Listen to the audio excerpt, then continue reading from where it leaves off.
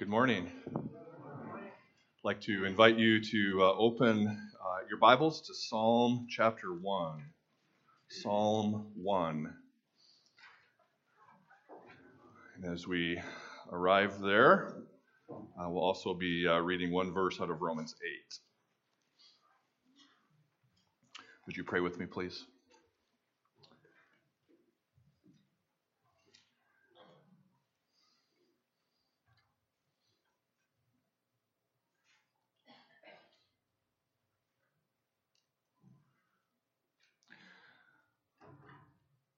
Almighty God,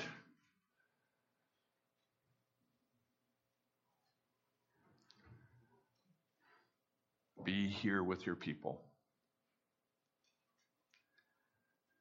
Respond to our cries, respond to our hunger and our thirst and our need and our quiet desperation. Come and rejoice with us, weep with us, walk with us. Almighty God, let us hear you today. Let us know you today. We pray this in your Son's name. Amen. Psalm 1.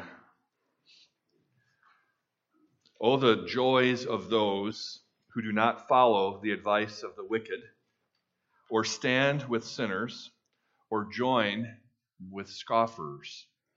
But they delight in doing everything that the Lord wants. Day and night, they think about his law. They are like trees planted along the riverbank, bearing fruit each season without fail. Their leaves never wither, and in all they do, they prosper. But this is not true of the wicked. They are like worthless chaff scattered by the wind. They will be condemned at the time of judgment. Sinners will have no place among the godly. For the Lord watches over the path of the godly, but the path of the wicked leads to destruction. And then one verse from Romans 8. Romans 8, verse 26. And the Holy Spirit helps us in our distress. For we don't even know what we should pray for, nor how we should pray. But the Holy Spirit prays for us with groanings that cannot be expressed in words. And we'll ask God to bless this reading, his holy and inspired word. Amen. Last week, we spent some time thinking together about step 10 of the 12-step recovery process. And we talked last week about the importance of having a practice of scanning our day, each day, paying attention, noticing the early warning signs of trouble, noticing the highs and the lows, noticing when I am most alive and least alive, noticing when I'm experiencing and giving the most love, and noticing when I'm experiencing and giving the least love. Noticing all of those things, and then in the spirit of step 10, responding quickly, not letting the sun go down while we are still angry, not letting a season pass while resentment festers, but responding to that early warning system immediately. Step 10 is the importance of scanning our day, and we spent some time practicing that with the prayer of examine. This week, step 11. And step 11 says this: we sought through prayer and meditation to improve our conscious contact with God. We sought through prayer and meditation to improve our conscious contact with God, praying only for knowledge of his will for us and the power to carry it out. One of the fundamental concepts in the 12 steps of recovery is that the consciousness that created the problem cannot solve the problem. The consciousness that created the addiction, the consciousness that created the mess, will not clean the mess up. In order to find recovery, in order to find transformation, in order to find renewal, we have to have contact with another consciousness. And so step 11 says, we sought through prayer and meditation to improve our conscious contact with God, praying only for knowledge of His will and the power to carry it out. In our faith walking group this past week, we spent some time in the chapter on developing a spiritual workout. Many of you know exactly what that chapter is. And as we were reading through the material on that, I was reminded again of an analogy that Dallas Willard uses in his book, Spirit of the Disciplines. Dallas writes a story of a young boy who goes to a ballpark. Major league ball player is his hero, and he loves to watch his hero play ball. As they sit in the stands that day, he marvels as he watches the power of the ball player swinging at the ball and knocking it into the far corners of the park. He marvels at the speed with which the bases are run, in the agility with which the player slides into base or makes a complex double play. The boy is inspired, and he wants to be like his hero.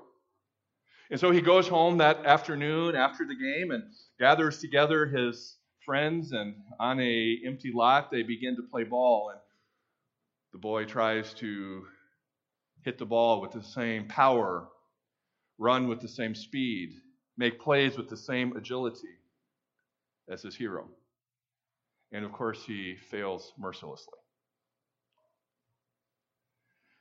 And so the reality that this boy is coming up against is this. He falls short because he's trying to imitate the performance of his hero on the spot instead of imitating the daily regime of practices and workouts and drills that his hero has engaged in over time that make the on-the-spot performance possible. So then Dallas Willard invites us to make the connection. We look at the life of Jesus in the Bible, and we're invited to follow Jesus. And when we're invited to follow Jesus, that means not just study about Jesus or know some things about Jesus, but to imitate Jesus. We're invited to be imitators of Jesus, to become men and women who look like Jesus, whose lives are increasingly indistinguishable from the life of Jesus. A disciple of Jesus is somebody who will, over time, have the experience of their life and their words and their demeanor being confused with the life and words and demeanor of Jesus. Imitators of Christ. And so, hearing that call, we decide that we are going to follow the example of Jesus. And we're going to be slow to anger. And we know exactly the situations that trigger our anger. We know exactly where it's difficult, and we resolve to ourselves that we will be slow to anger. Or we will be patient. Or we will be generous. Or when I step into the workplace on Monday morning, I'm going to live on mission the way Jesus lived on mission. And no matter how steely our resolve or how inspired we are by our hero, we get overwhelmed with fear or with shame or with resentment, and we end up right back at square one again. And so the wisdom of the 12 steps and the wisdom of Scripture is that we need to do what Jesus did, not just listen to what Jesus said. And part of what Jesus did is sometimes missed as we read through the New Testament. Sometimes we look right through what Jesus did in the pages of Scripture. And we fail to recognize that Jesus himself had a rigorous practice of prayer and meditation that allowed him to be in conscious contact with his Father. He says over and over again that he doesn't do or say anything that the Father doesn't want him to do or say. He has a practice of prayer, a practice of meditation, a practice of solitude that enables him to live in this conscious contact with the Father, to live a godly life, to live in a way that allows him to triumph when the pressure is hard and difficult, in the same way that a Major League ball player's practice regime enables him to make the big play in the big game. We could look at any number of examples of how this works. What is it that Jesus does when the pressure is on? How does his practice of prayer and meditation influence his life? But notice just two. What happens when Jesus, very early in his adult life, comes from the wilderness and is confronted by a person named Satan? And the Satan comes with three temptations, three appeals to Jesus. And each time, Jesus responds with a text of Scripture that he has just spent the last 40 days in the wilderness plowing into his mind and into his heart and into his soul. And each time the temptation comes, Jesus' response is, "It is written. It is written. It is written." And he calls on the resources of his discipline of meditation to respond. What does he do when the hour of his arrest is at hand? What does Jesus do in the garden when he knows that he is about to be handed over to the legal authorities? That time when every voice inside of him is saying, "Run, hide, get out of town." And all of his best friends are around him saying, "It's a good idea. We shouldn't have come here in the first place. We told you so." He's afraid. He's facing the unknown. He's sweating drops of blood. And what does he do? He prays a prayer of surrender. He prays a prayer of surrender and he says, "Not my will, but your will be done." He prays only that he would know the will of the Father and have the power to carry it out.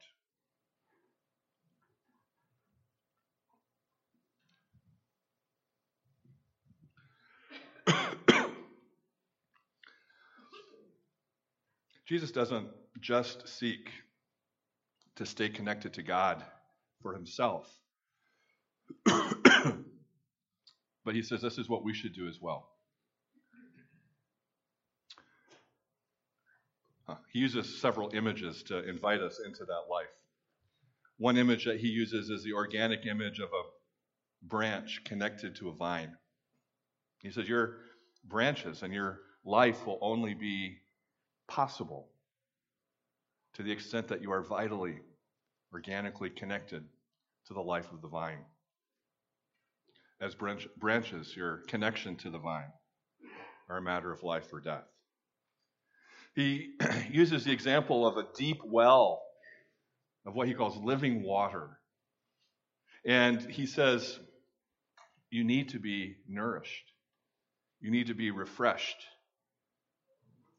from a source that is beyond yourself and that is deeper than yourself, that is greater than yourself. Only God's Spirit can quench your spirit's thirst. And then he also says, this bread is my body.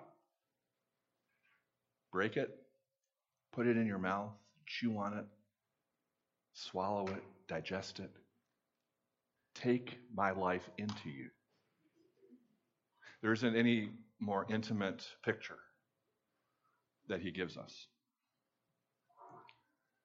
And as you take my life into you, you'll be nourished. See, this contact with Jesus is a matter of life and death. So that brings us to Psalm 1.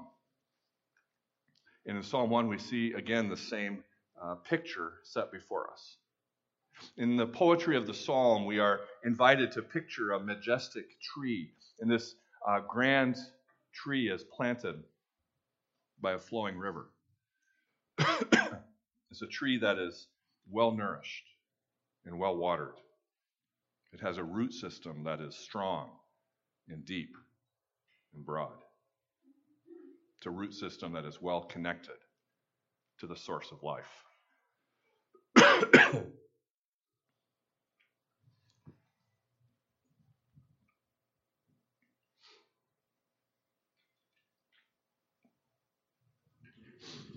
I'm really okay, believe me.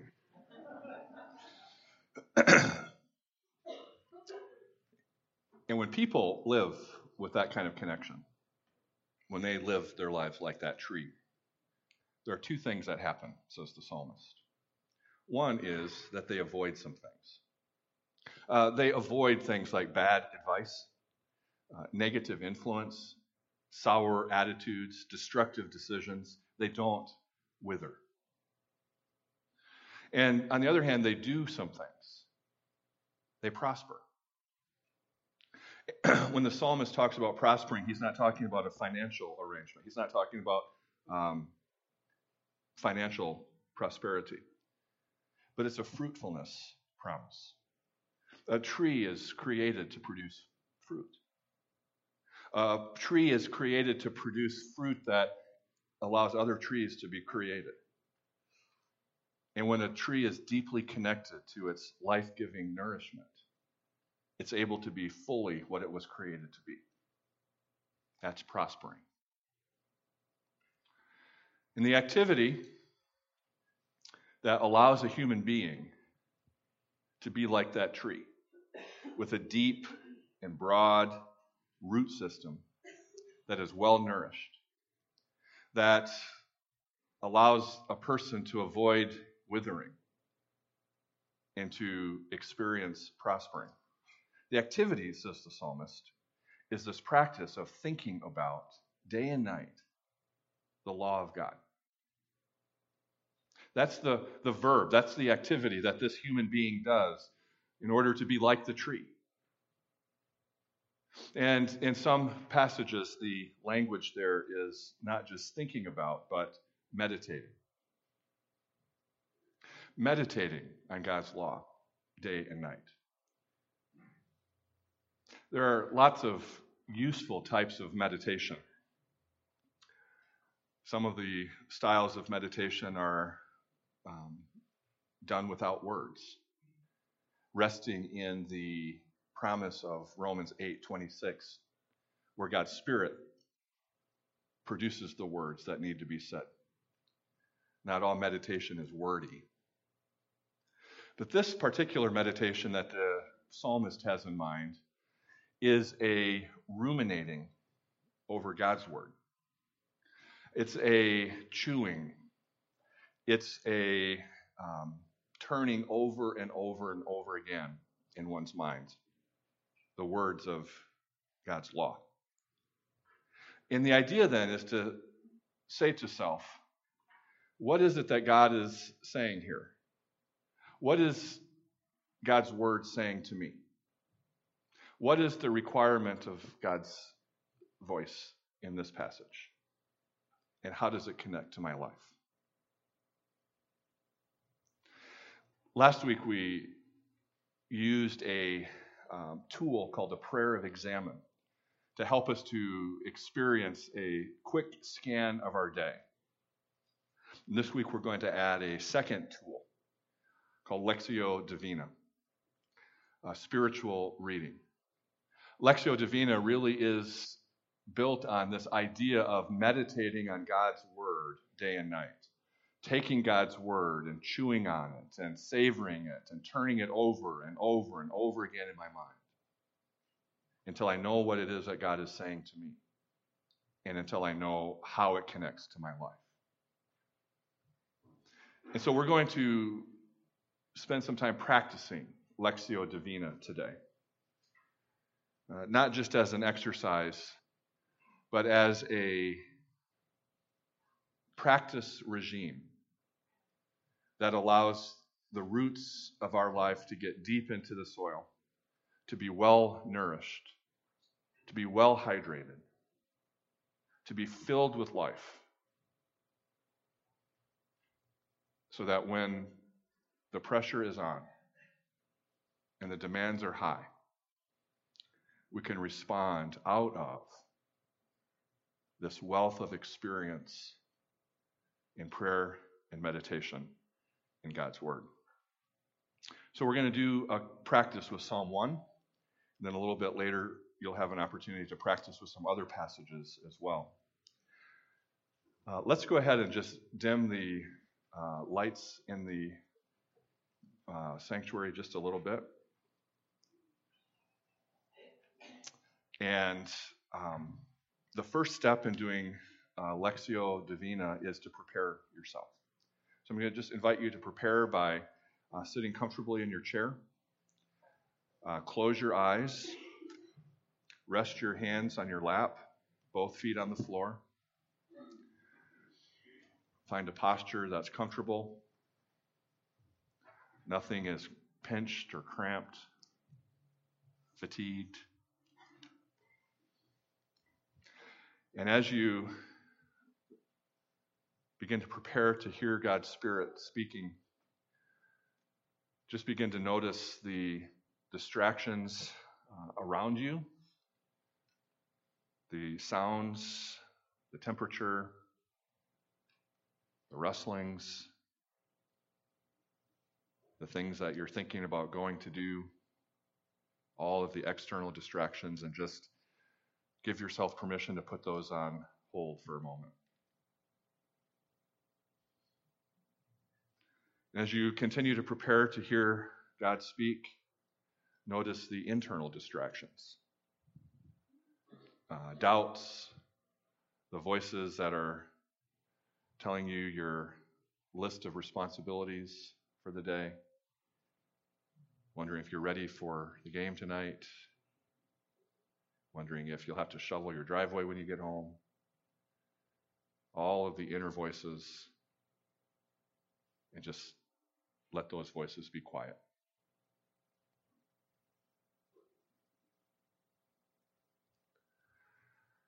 As you prepare to hear God's voice,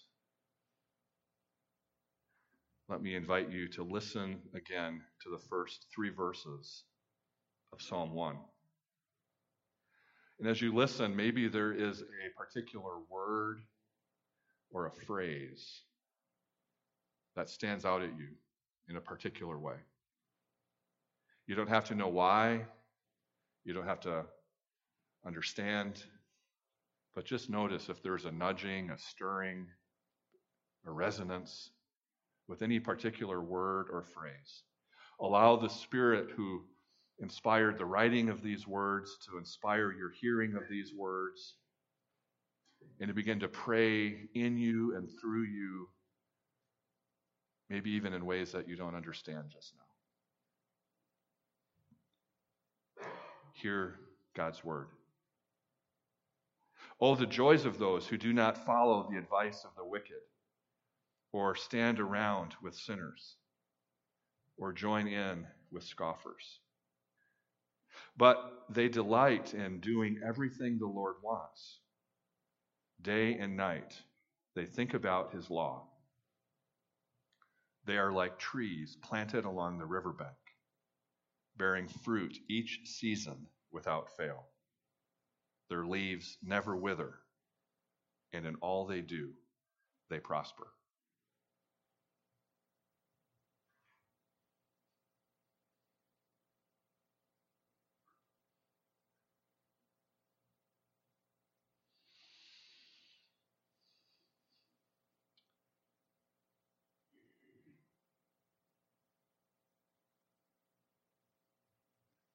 to read the passage a second time. This is meditating on God's law. This is chewing it, ruminating on it, turning it over and over and over again. Not in a cursory way, not in an academic way, but in a reflective and meditative way, a listening posture. What is the word? What is the phrase that stood out to you, if there is one? This time, as you hear the passage, ask yourself the question, how does this word or phrase touch my life? What is the intersection between my life right now and this word or phrase that God's Spirit is lifting out for me?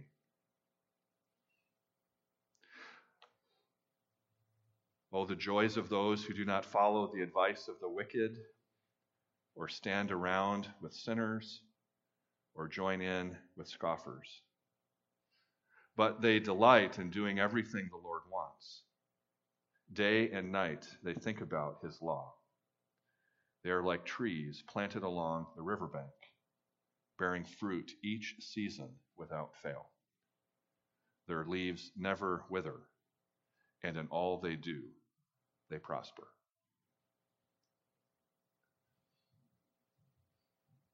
How does that word or phrase intersect with your life?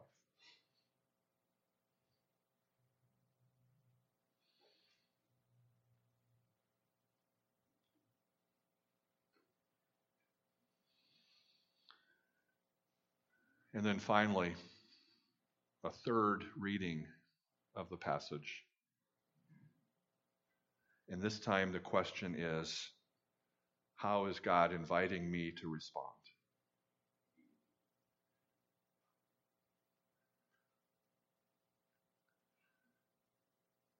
Oh, the joys of those who do not follow the advice of the wicked, or stand around with sinners, or join in with scoffers. But they delight in doing everything the Lord wants. Day and night they think about his law. They are like trees planted along the riverbank, bearing fruit each season without fail. Their leaves never wither, and in all they do, they prosper.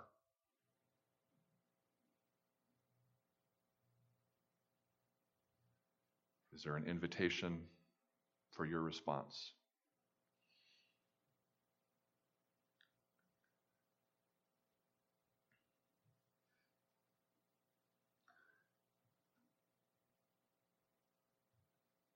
And then if God has spoken to you through his word and by his Spirit today, you conclude a time of meditating on God's word with just a prayer of thanks,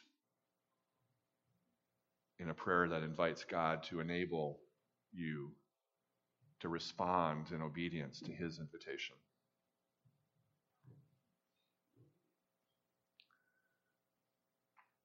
And so, Lord, thank you for speaking to your people today. Thank you that your Spirit intercedes on our behalf. Thank you that your Spirit is a spirit not only of word, but of prayer, of speaking in silence. Spirit who makes it possible for us to have a living and vital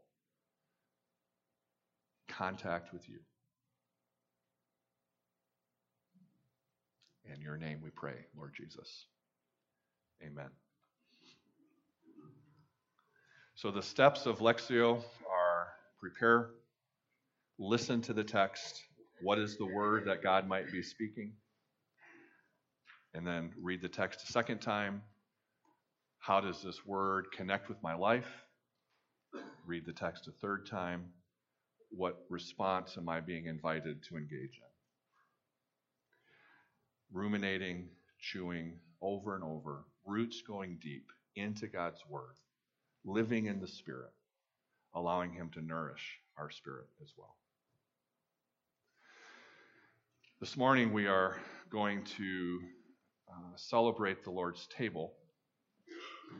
And as we do that, you're going to have an opportunity to practice that meditative reading of Scripture again in just a couple of moments.